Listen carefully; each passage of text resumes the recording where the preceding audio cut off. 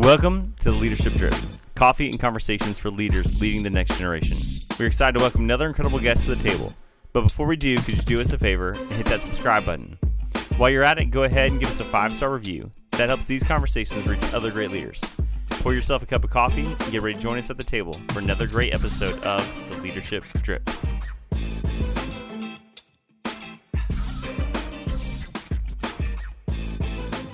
Hi, I am so sorry. It's okay. I was like, oh, we almost Sorry, we were catching up. We almost quit. Like we were in the. Oh, you're full of. I'm so sorry. Is it picking? Is the audio picking up? Okay. Yeah. We got to turn up on our side. Here, Kirby, hang on. Okay. Can you hear us? Okay. Yeah, I can hear y'all perfect. Okay. So quick wave introductions. I'm Jeff, and this is Rob. Rob is the campus pastor here at Lee University. I pastor a local church with not primary, so an emphasis on college young adult students in the local church. And we've been friends for a long time. And so we do this little podcast where we talk to cool people. Yeah. Leaders, influencers. I'm honored. And people like you, and have conversations about faith and leadership and primarily young adults, college students, and sort of how we engage them and reach them. Awesome. I love that. From the local church to outside the local church. Yeah, that's kind of how we got here. Yep. I think your name came up a year or two ago, I think, is when I first wow. you.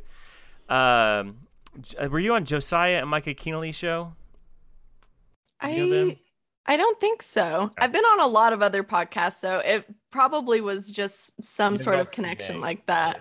It's the name of their podcast. You should. I'm going to tell them to reach out to you. Yeah, do it. Great. Yeah. So you'll get an email from them probably because they're like always like right on it. If I say, hey, talk to these people. Somebody else we know knows you, and that's how we. So here we are. It may have been Hannah. Here we are. I'm Hannah excited. Do you know Hannah? Yes. Hannah? Okay. Yeah. That may have been Hannah. Maybe. Yeah. She was on my podcast a while back when her book came out. Yeah. But I've been connected with her and her husband before they were even married. Right? So I know, and that's so cool. I still like to call her Hannah G, but it's GB. Hannah B. It's Hannah GB. But you can't say Hannah B because that was like a bachelor or bachelorette person, and then that literally is exactly what that sounds like. I do not. It was, watch. and only because my wife watches. No.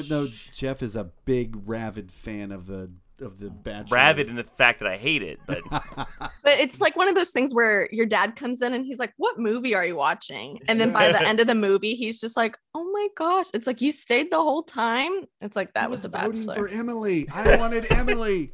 Exactly. No, I don't know. Our boy Charlie always has Maddie Prue at his place, and she's the Bachelorette alum. So anyways.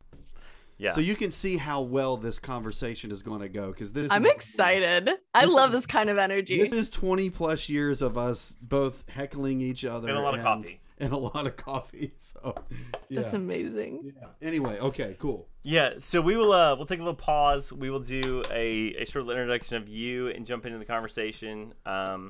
The questions are guiding questions. We will use them as springboards into the conversation. We will chase any rabbit that comes up, literally. Perfect. I'm excited. And then we'll wind back with the final question and end there. So we'll definitely get to the final question. The others are questionable.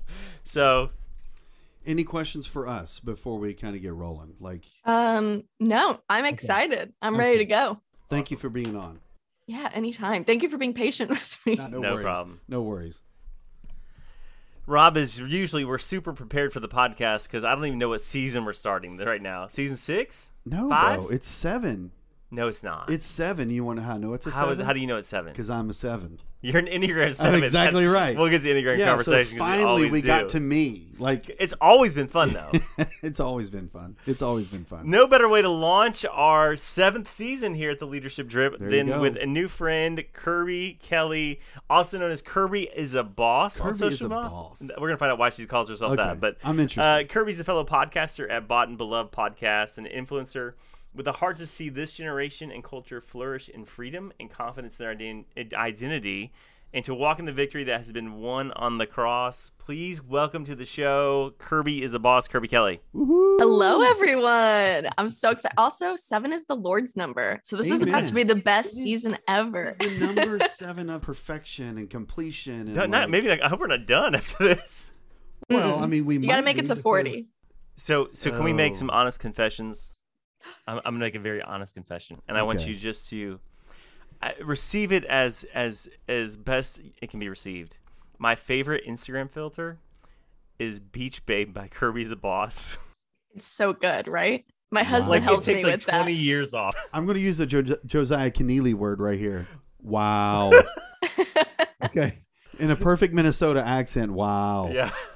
I'm telling you, it is my favorite filter. I am. Is that why I'm on here?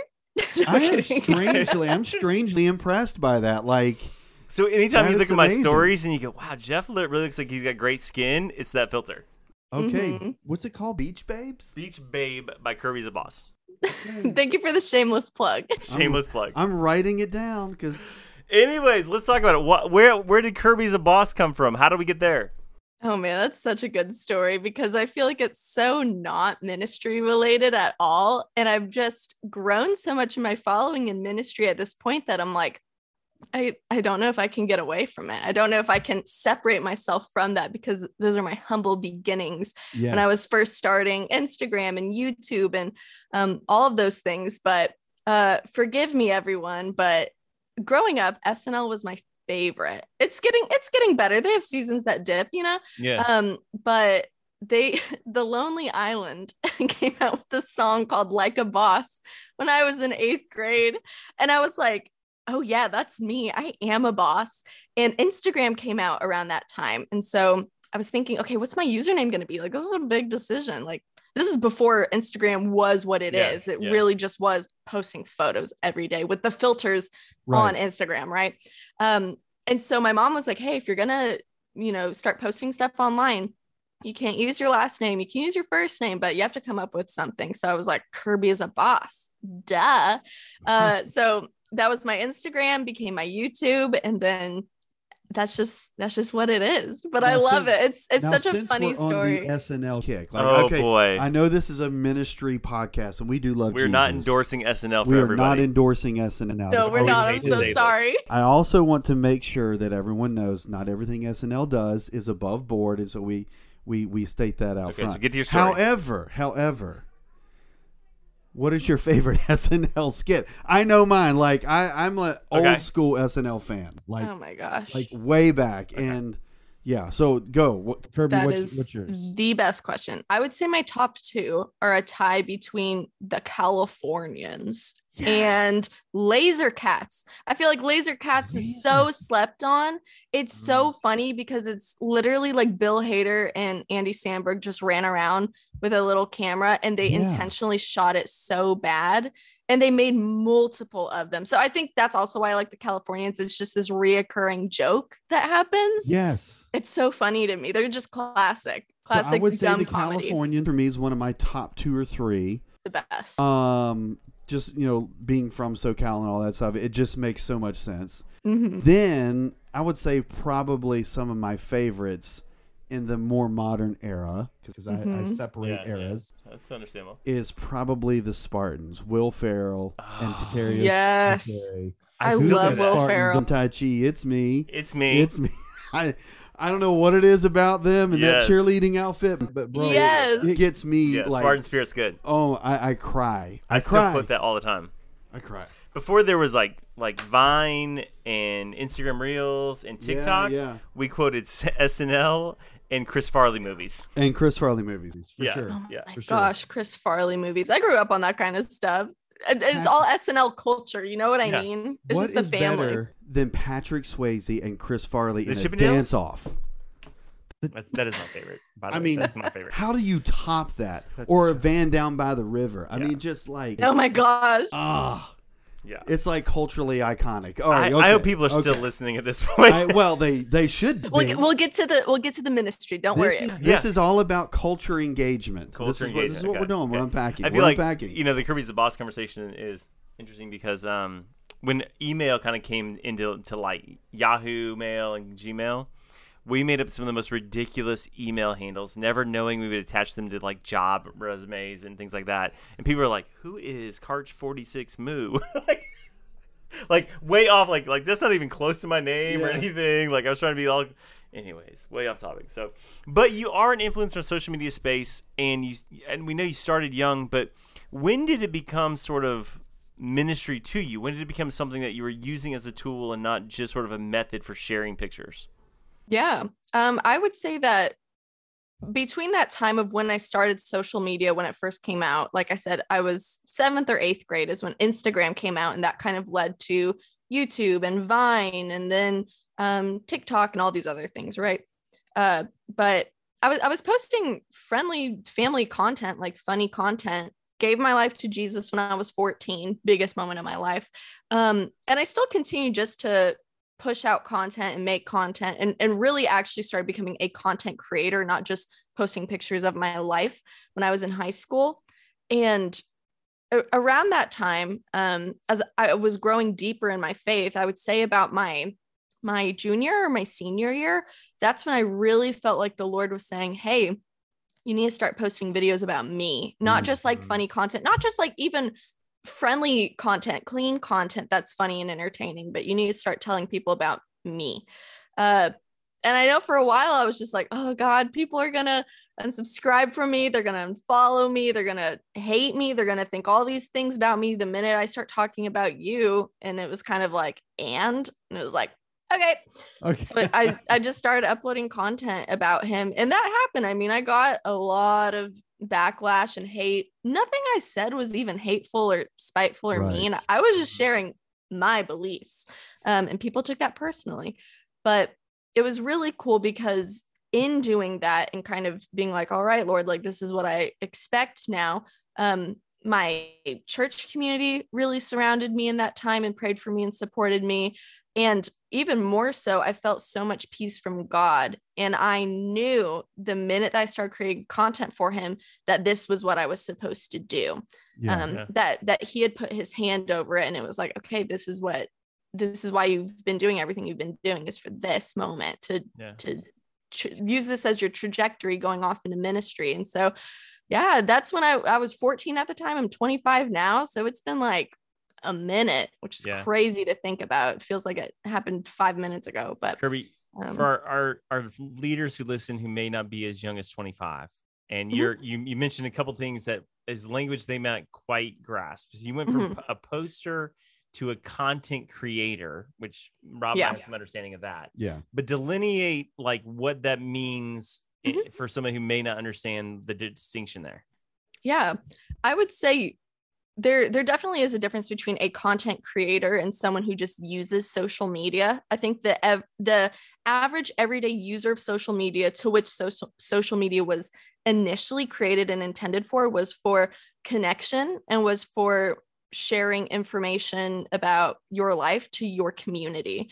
Whereas now I would say people who are more so in the content creator spectrum are not just posting, hey, this is what I had for lunch. Hey, I went to my cousin's wedding. Like, here we all are.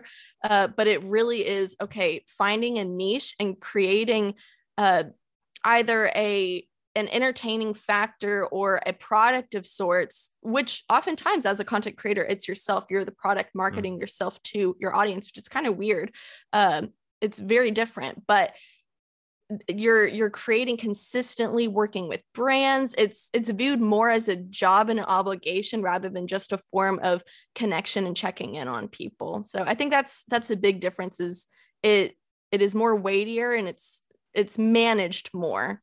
It's more curated. And I think this is, I mean, we've circled this conversation, I think, numerous times on the show throughout the various seasons, but I think the fact that it keeps coming back up is just a reinforcing reality that this is not only what the youth of our culture are doing, but I think what it needs to be understood that this is actually the trajectory of where the church ought to maybe be going in terms of content creation, because we had a recently this summer, I was at a evangelism conference, global evangelism through Billy Graham Evangelistic Association, whatever. Awesome. The point is, the questions they asked were, what does evangelism look like for the future? And I think it's this.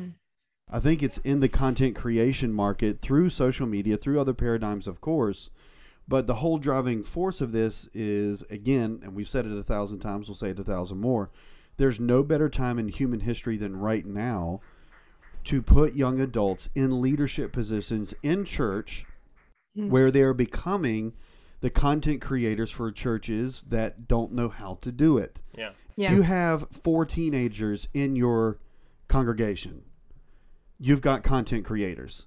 They know it. They know the language. They know how to do it. They know how to get it started. They know where to go. You understand what I'm saying? So there's no better time than right now to actually begin to allow the church to use this as an evangelistic tool, not just as a marketing scheme or a plan, right? We got to think bigger than just marketing. How many pastors, Rob, if we had on the show, and I can think of almost a handful right off, that have said to us that somebody walked in their building who got saved on TikTok or Instagram and were looking for a local church. It's happening. It's amazing. So it's not again, we talk about this, it's not an or world, it's an and world, that they're getting content, they're hearing the gospel on social media, through TikTok, through Reels, through different things, but then they're showing up to our local churches. Right. So I think it's a hand-in-hand thing that you're talking about, not just this. The social media is not their church. We've all established that. But we have to work hand-in-hand to kind of partner together to reach this generation and the next until and I think the big, and maybe you can kind of speak to this a little bit, Kirby, is one of the big hurdles for that, I think, in local church is the return on investment. Like, it's really hard to quantify the reach sometimes of your brand or your influence because it doesn't matriculate into your pews. Does that make sense? So kind of give me your thoughts on that a little bit. No, absolutely. And kind of touching back on what you said, I totally agree that media is one of the biggest mission fields in the world. We can reach the other side of the world, the other side of our state. I mean, any distance within a matter of seconds, and people are hearing the gospel. Like, that should blow our minds when we think about how Paul had to strap up his sandals and walk on the Romans road to get from point A to point B over the course of days and weeks and months. Like, that's mind-boggling that we as the church who have resources and people with skills and gifts, we're not utilizing them. But I don't want to say we're not, because actually I feel like the trajectory of the church, we are seeing that shift, especially in a post-COVID world, in the sense of everything that happened in 2020, with so much being shifted online. I feel like more people are starting to actually entertain the online space and are seeing the value in that, even without the return on investment, which we think we would normally see. I think that return on investment for churches looks like more people coming and attending our church, and everybody, getting saved and volunteering and getting plugged in. And that's great. And those numbers, you can measure those things to a degree, but even as a Christian online content creator, where I'm just creating content online that's sharing the gospel, there are a lot of times where I'm not visibly seeing the fruit. But then every now and again, I'll get a testimony. Someone will reach out to me and it's like, oh, because of you, I came to Christ and I started this organization and now I'm leading all these people to Christ. It's like, we have to understand that, especially on an online space, if we're doing evangelism, we're not always going to see what's happening on the other side of the screen. And that's something that we kind of just have to accept. And we also need to implement ways of maybe response and showing that communication side, that I want to hear from you. I want you to send me your testimonies, your stories. I want to open up that line of communication, because otherwise people aren't going to reach out to you if they don't know that they can even report those things and reach out to you through the online work that you're doing. So if we're talking about the more personable side of just the numbers and measurables, I think we have to create an engaging space as well online for our audience to connect with one another and for them to connect with us. Yeah, I want to ask a kind of a follow-up question. I do not expect you to have the answer to this. No, you're good. If you did, you would be wealthy. But just to kind of to flesh out the conversation just a little bit further. You're getting your master's degree in theology. So I believe you are, I believe that you would have a high ecclesiology, meaning that you would strongly value the local church, right? That's probably kind of woven into your DNA, Right. Absolutely. So the counter to that conversation is, how do we take this amazing online platform and translate it into real-time discipleship? Because historically, the church has done a really good job of getting people saved, but then leaving them to their own devices in terms of what it means to follow Jesus for the rest of their life. It's an interesting play on words. You know what I'm saying? Devices. Well, it's their own literally devices. now, literally now we're on our own devices. Exactly. Yeah. So I mean, there you go. Gosh, I'm really good at this. No, I'm just kidding. So humble too. I'm a 7. What can I say? So no, I think the conversation then is, and I think it's a concern that we all have, of course. Yeah. How do we help then people that we're reaching through content become discipled? Do we perpetuate discipleship content? How do we push them into other perhaps local churches where they live? Like what? Just kind of give me your thoughts. Like I said, I don't really expect you to have an answer. I just want to know what you're thinking. Yeah. And I don't think I actually have a full-blown answer to that problem, because that is a problem that I think a lot of organizations and churches are really trying to hone in on, is that I don't want to say conversion, but it's like, okay, we're connected online. They're following our church. They're following our organizations. They've been saved through our sermons or whatever it is. How do we get them plugged in? And I think that's where people who are really connected with churches and have networks and know locally, whether it's statewide or national, I don't know. I don't have the answer to how that. I do know of ministries and organizations that are trying to do better at that. One of them that's nearby me is the Jesus Clubs with Brian Barcelona. And it's amazing because whenever people get saved, their whole thing is about digital evangelism and discipleship. And what they do is they have this, from what I understand, where people can text in or email in or somehow respond and get connected with them. And through that, they're able to show that individual, hey, these are the churches that are in your area that you can get connected with.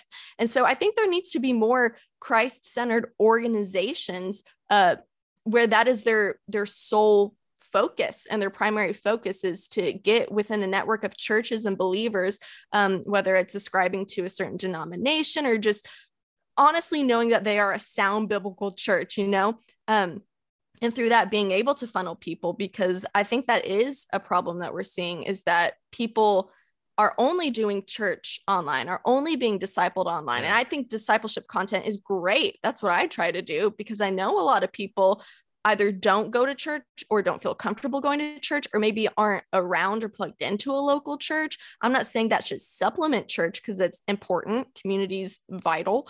But yeah, that's an issue that I see as well, that I'm hoping more people will see the need and feel called to step in and raise the funds or meet the means to get people connected. Yeah, we mentioned just previously that you are working on a master's of theology. Rob and I are both higher education fans. Yay! So the intrigue of social media and influencers, especially the Christian influencer space, is sometimes they aren't educated in biblical things. They're well-meaning. Yes. They have lots of zeal, and they end up with lots of platform. But sometimes some of the things they say are not biblically accurate, not out of just anything other than just not knowing. Yeah, right. Yeah. So how important has it been to you? You have a minor in biblical studies from Dallas Baptist. You're now getting a master's in theology. How important it is for you, or has it been for you, to really get sort of established biblically to make sure what you're sharing is accurate in this space? And because you have a large responsibility with a large platform. Yeah. I'm so glad that you guys understand the value of that too, because that's a problem that I've seen as well, is that young people, they blow up on TikTok from one video, and all of a sudden they're given this mantle of leadership and responsibility, but they've been saved for 3 weeks or 3 months, or or have been lukewarm in their faith, but now it's like, now I'm supposed to teach and preach. And I think anybody who's listening who feels that pressure, you can take that pressure off yourself, especially knowing how Paul, when he had his big conversion moment, he spent years studying, months just in the word, like getting saturated, knowing it in and out. And then he went and he preached and reasoned with the Pharisees and taught. And there is a big difference, I think, even between preaching and teaching. And we can get into that in a minute too, is that everyone's assuming this mantle of a teacher, but it's like, are you an active student of the word? And I think that's kind of where my education has come into play with me. Is I've been doing online ministry for a while, like I said. And with that, I'm so thankful that I spent so much time cultivating my relationship with the Lord and had mentorship and had accountability partners and was walking through rough seasons off of social media. And I was able to grow in my relationship with God and my knowledge of God as well.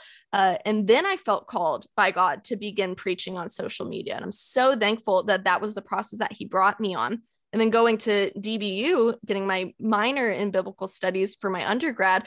I mean, that just changed everything for me. It brought me from, I don't even want to say a surface level of understanding scripture, but whatever level I was at, it brought me, 10 times deeper to this point of just, how come nobody knows this? How come nobody's being taught this? Like theology, like hermeneutics, exegesis, all these things that enhance our knowledge of God, especially for those of us who are teaching. So that then spurred me on to my master's alongside, a bunch of people saying, hey, you need to do this. And knowing that was the Lord confirming it within me.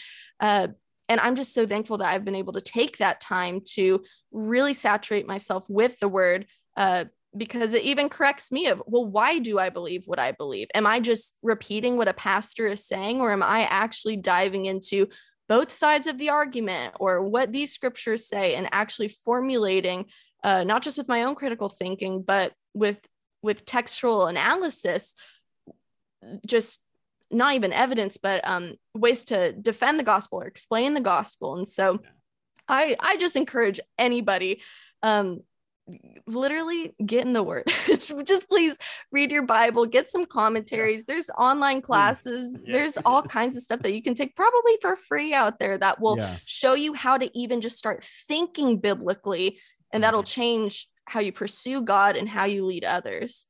So this is a problem that I don't think is going to go away anytime soon. Oh, yeah. But I think early on, we're already beginning to see some of the ramifications of quick platforms, shallow, maturity in the word and in faith, and kind of this rise and fall of celebrity Christianity. Now, I don't think it's going to go anywhere anytime soon. I think as long as we're human, we're going to seek kind of those platforms, and we did it too, just in different ways, because we existed pre-internet. You know what I'm saying? Like we're the pre-internet generation, right? So, but we did it too, just in different ways. So I think maybe the conversation is, again, it comes back to that healthy rhythm, that healthy sort of, and I don't like balance, but just making sure that we are being responsible with the platforms, not just in terms of creating the content, but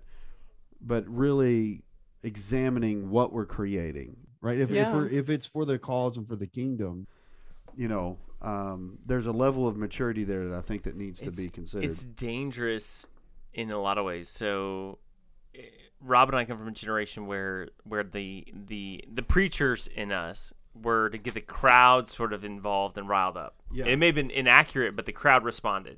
Right.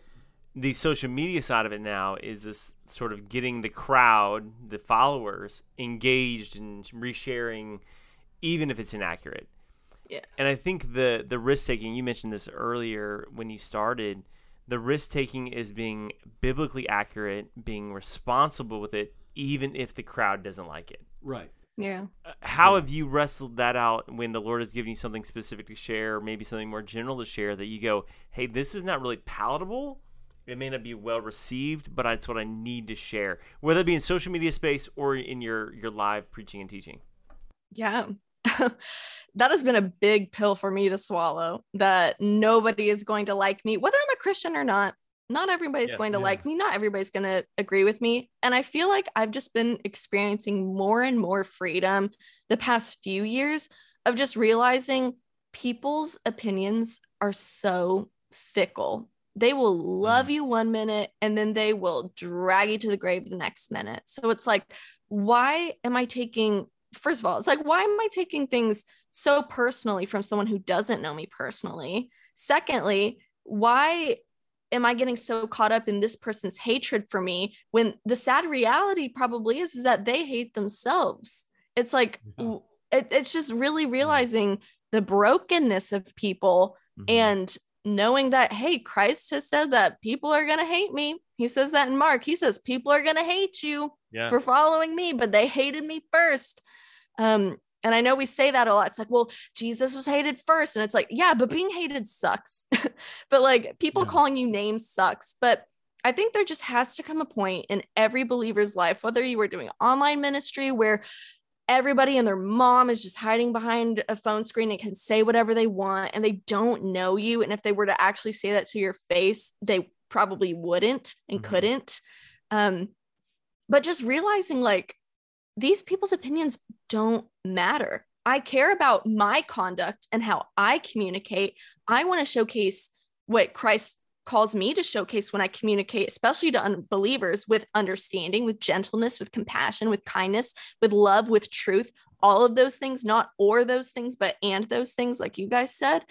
But and understanding, hey, people just might not want to receive it. Some people just simply don't want to receive it. And I'm being faithful. I'm doing what I'm supposed to do. And if it reaches that one person, I'm thankful for those single people that message me and say, hey, that meant a lot to me.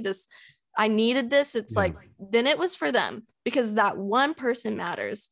That one person matters. And I can't get upset with the 99 people that are frustrated with me that don't even share the same worldview as me or care to share the same worldview as me. So on a practical level, how much, and I'm sure you probably go through seasons of different levels of engagement, but how much of that negative content do you actually engage with? I mean, because I think, for me just personally, part of it is probably some of my own insecurities in terms of people not liking me because I am a 7. Same. Right? So there's part of it's probably that, but also part of it is I feel like I need to defend sometimes every tenet of accusation. You know what I'm saying? So how much of that do you actually just kind of let go? And are there just times where you just feel like God is challenging you to engage with this person? Or like, what is your approach to handling some of that negative feedback or that those criticisms perhaps that come? Yeah.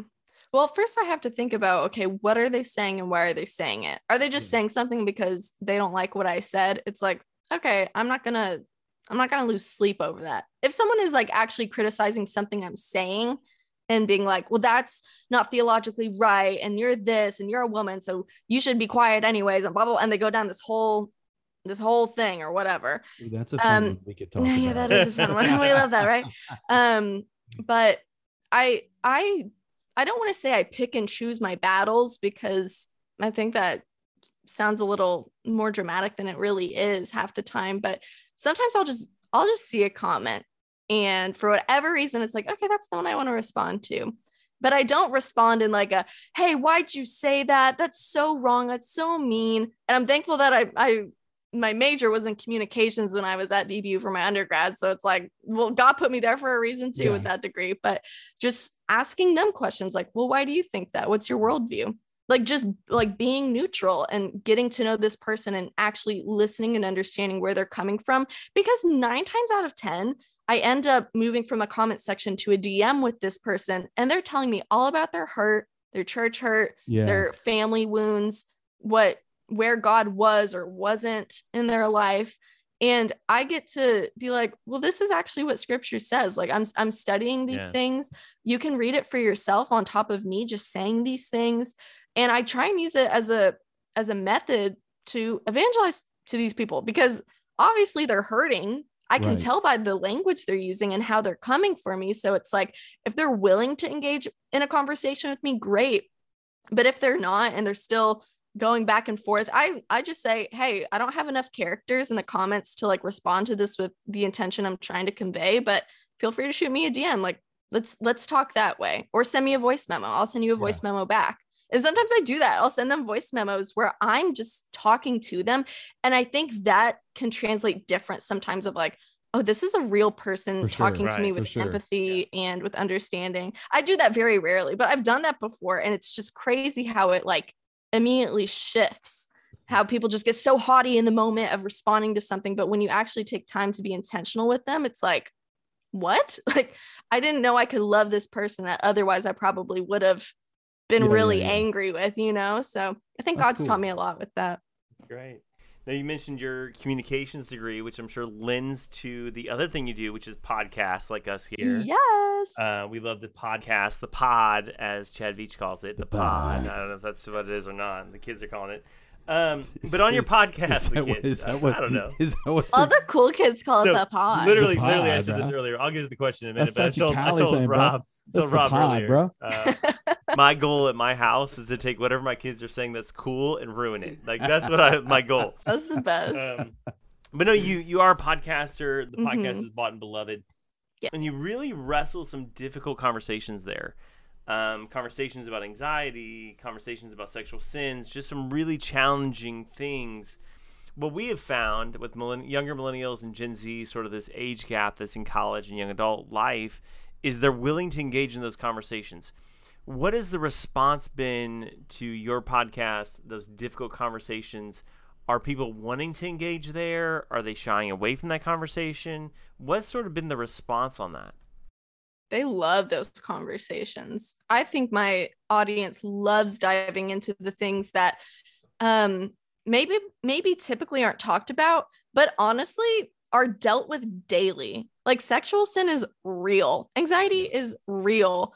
Being bold in your faith is real. And not to say that all the other things that we talk about and preach on or expository preaching or whatever we're doing, not that that doesn't matter. I do those things too, where it's like, we're literally just going to go through this chapter in scripture. I'm going to give you the context. We're going to run through it. And that's the podcast. Like we're just going through scripture, but oftentimes it is more topical with my preaching and, you know, bringing the verses together and showing how, like, who is God in this? Who is Jesus? Who is Holy Spirit? Who are we? Who is Satan? Like really diving into these theological things, but in a way that really relates to maybe the everyday issues that we face. I literally just recorded a podcast the other day about the dangers of progressive Christianity and how that is not sound theology. So I know people are going to probably, those who are ascribing to the progressive theology might be like, that's so mean and I don't want to listen. And it's like, okay, fine, then don't.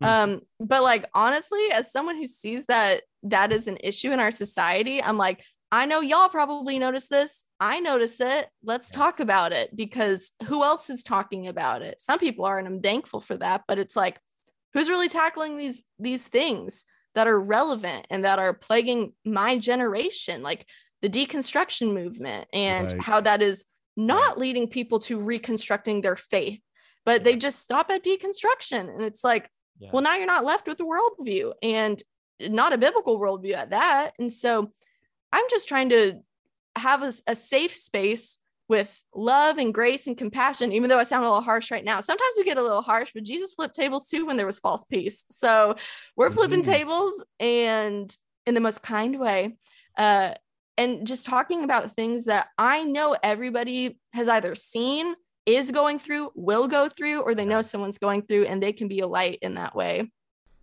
That's good. Recent Barna survey, I think it was Barna or Gallup one, was talking about young people and the impact of influence, that parents are still a primary influencer, but this generation, especially the young adults, look to peers for critical influence on important conversations. I think it's why there's space for those conversations with you. I think it's why they respond, because they look to peers a lot for important information, which is dangerous as well. Like let's admit 100%. There's some danger to it. But it's also valuable when people who are studied and versed and walking through it and willing to walk into the hard conversations are helping them, because I think it's an echo of what a lot of times other older leaders like ourselves, Rob and I, are already saying when their peer comes alongside and go, hey, I've studied this out too, and it says this. Because for whatever reason, generationally, younger millennials, Gen Z, have this deep affiliation for their peers and appreciation for their thoughtfulness on both sides of the conversation, any side of the conversation. So I think it's one of the reasons you may be finding value there. Totally off topic, but no, it's good. And I think I just read an article, read an article and watched a video the other day. Even like, and you kind of mentioned it, even with our own sort of tribe space. Yeah. Like the newest version of I think it's the NRSV, and I could be wrong about that, but the newest version of the NRSV, I believe, leaves out 2 extremely critical passages on sexual sin. Oh, really? Right, and so there's so it's is it footnoted or noted in any way, or just dropped completely? It's just they just changed the connotation of the Greek. Right, and I believe it was in 1 Corinthians. They were both Pauline articles. But point is, like, so even within our own conversations, our own sort of tribal kind of realities, this progressivism that you're talking about. I mean, these are really difficult conversations. Why? Because a new believer who doesn't know or have any kind of influence or background in things that are church or Bible related, they're going to pick up the Bible that's probably easiest to read.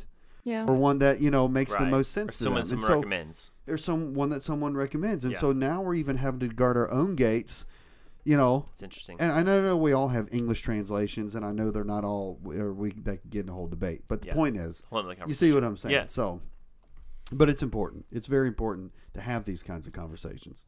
So, yeah, I agree. So another little piece is, obviously I'm in higher ed. Jeff is a local pastor, but my role is in a Christian university, and we see about 40%, and this is both sacred and secular. About 40% of our incoming freshmen all coming in with a diagnosable mental health issue. Wow. Right? You talk pretty freely about your own struggles with anxiety, suicidality, and those kinds of things, which I think is great. And I think, this is one of the biggest challenges that we have with this generation in particular. I know the whole Gen Z suicide-free movement's in place, and all those Jacob kinds of things, right? You know what I'm saying? So I think, talk to us a little bit, not only necessarily about roots and causes, but how are you helping your peers? I mean, a lot of people that you're probably ministering to or are about your age or maybe younger. Like, how are you helping, or how are you helping them navigate through your own story, like who God is, what that means for their lives, etc. Such a good question. And that's a hard conversation to have, for some people, of just addressing maybe the elephant in the room that, like, I'm really struggling with anxiety or depression or suicidal thoughts and ideations or an eating disorder or cutting or whatever. I mean, so many people struggle with so many different things, right? And at least on my platforms, I really try to validate their experiences and what they're going through. And I don't want to just put a Band-Aid over it and be like, well, read this Bible verse and you'll be better. Yeah. Because they've done that, they've tried to read scripture and get free from those things. And scripture does free. I'm not saying that, because it has definitely freed me. But I think the biggest thing that I go about whenever I engage in those kinds of topics, especially, is one, getting to the root of why you feel that way and why you feel the need to act in that way, to let those feelings go, or X, Y, and Z, whatever it is. But also really understanding the enemy. It's like the enemy's out to get you. He hates you. He does not love you, and he does not like you. And there's probably so many different components in our life that are trying to oppress us. Meanwhile, we have to understand and analyze in our own lives, okay, am I engaging in anything that's also contributing to these things? So I try and take a holistic view of it, of really analyzing everything, not just being like, well, it's a demon, pray it away and you'll be fine. Yeah. Like, maybe, but also just being like, the accent there. That's a good. Anytime. That's a good Southern accent. Yeah. Solid. I mean, I am in Texas, so that's right. But I really try and take a holistic view of just like, I've been there. And sometimes for me, my anxiety has been caused by another person or a situation I put myself in. Other times it has 100% been from the enemy oppressing me. And I just don't know where this is coming from. And at the end of the day, being able to take a step back and view all these things and view it through a lens of truth, that although I might not feel a certain way, I can know what is true. I can stand in what is true and move forward in what is true. And I don't know, I commission my audience to do the same, because at the end of the day, I cannot be their savior. I cannot be the person to walk them through every single trauma and trial that they're going through personally, as much as I wish I could. I don't have that capacity, but I do my best to even just point them to resources. Like you said, Gen Z will be suicide free. That's Jacob Coyne's ministry. I love it. I point them to that. BetterHelp or Faithful Counseling. I point them to those resources, and I have connections with them where I'm able to get my audience, like the first month, I don't know, I think it's like 20% off if they want to try Christian-based counseling. Like, I try and send them to the resources that can be there for them even more personally than I can, but I'm doing my best to help give them a biblical framework to work from with that, and just truth to hold on to whenever they might not be able to see it for themselves in those situations, because it's hard. I totally get it.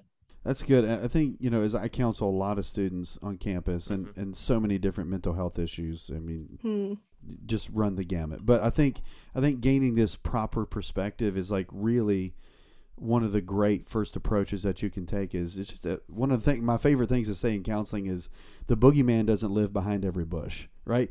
I mean, Satan is not always, the cause of your flat tire. Sometimes life just happens, right? Sometimes you put yourself in a position to where, you've now reaped the rewards of what your choices are. But I think gaining that healthy perspective does empower, and I think especially if we can help them understand, God's presence and peace and word and everything else that is operating in the midst of it.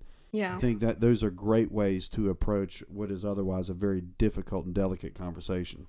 And I think, at least my hope, Rob, and you and I are maybe outliers. I don't know. Like, we don't really have data on this, but we're willing to engage in the conversation. Yeah. And leaders who are our age or older, I think, are finally starting to recognize it's a real conversation. We can't just pray it away. We can't preach it away.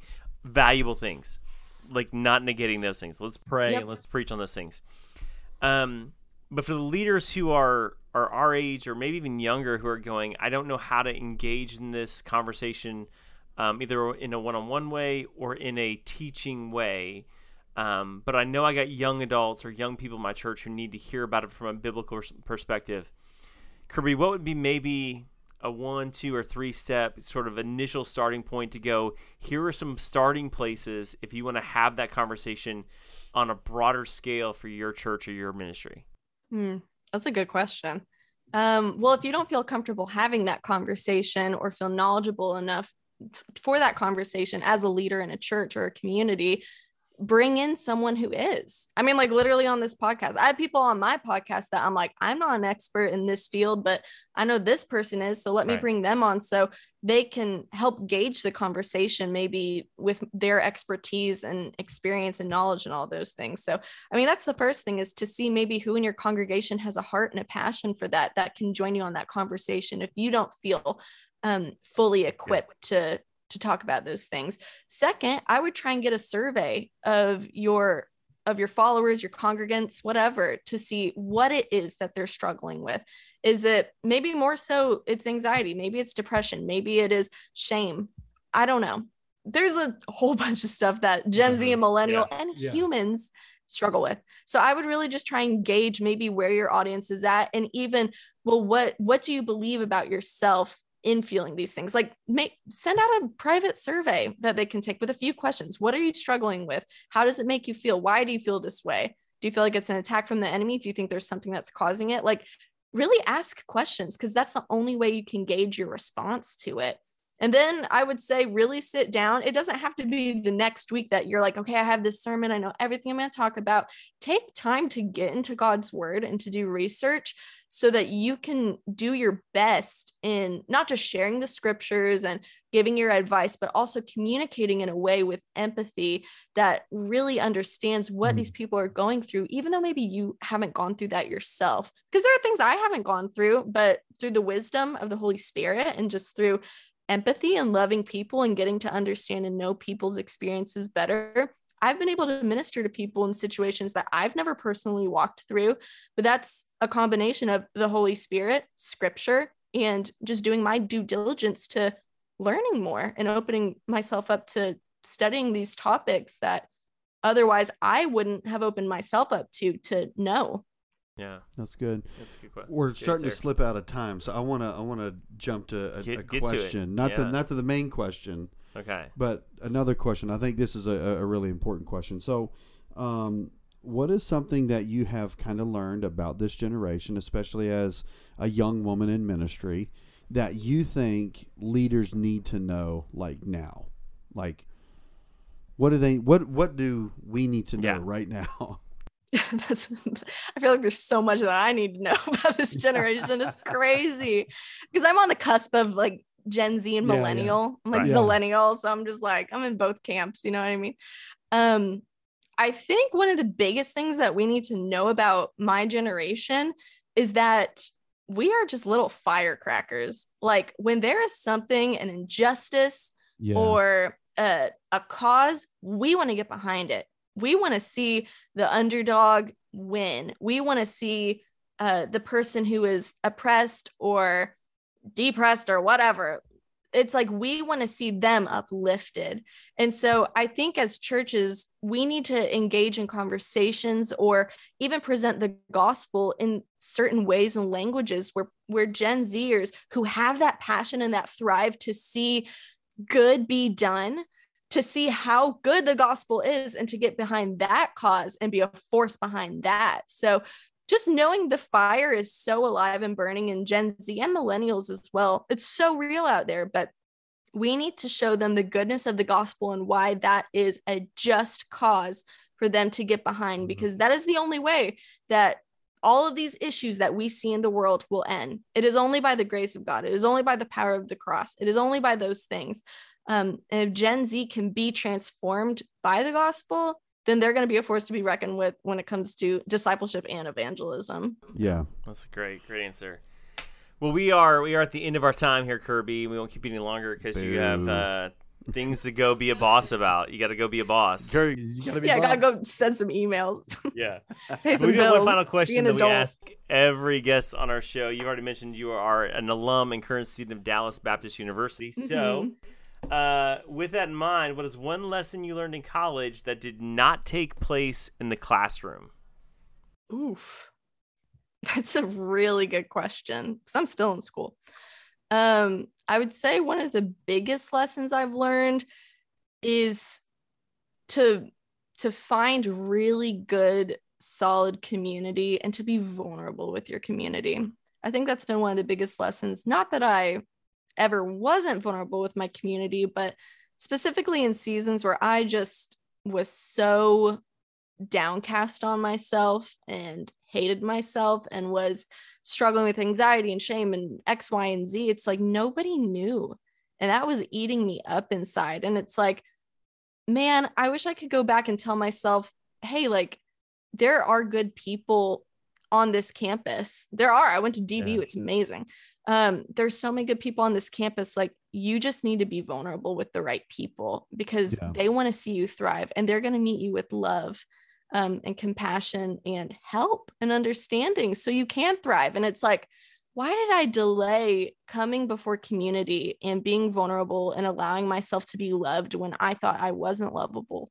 And I know that's not a very academic answer or anything like that, you know, but just a life lesson. It's like, find your people, even if it's like one person or two people, and be real with them because there's a lot of healing that needs to take place within community and not just behind closed doors. Yeah, it's a great answer. It's a perfect answer. We didn't want the academic answer. Like if you'd give me like a math problem, I'd have been upset. So if you're doing math outside the classroom, I'd be upset. Shame on you. Shame. Hey Kirby, we have had so much fun with you, and we've loved having you on the show. And we're thanks for having me. That is doing in your life, and as we always say here at the Leadership Drip, you've got a seat at the table. Thanks for coming on the show. Thanks for having me.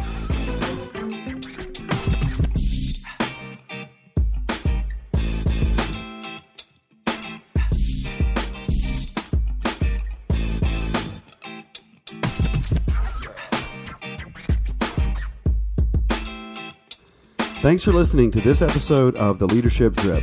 If something from this episode was helpful for you, then share it on your social media and tag us. If we see it, we may reshare it on our channels. We appreciate you taking the time to join us, and remember, you always have a seat at the table.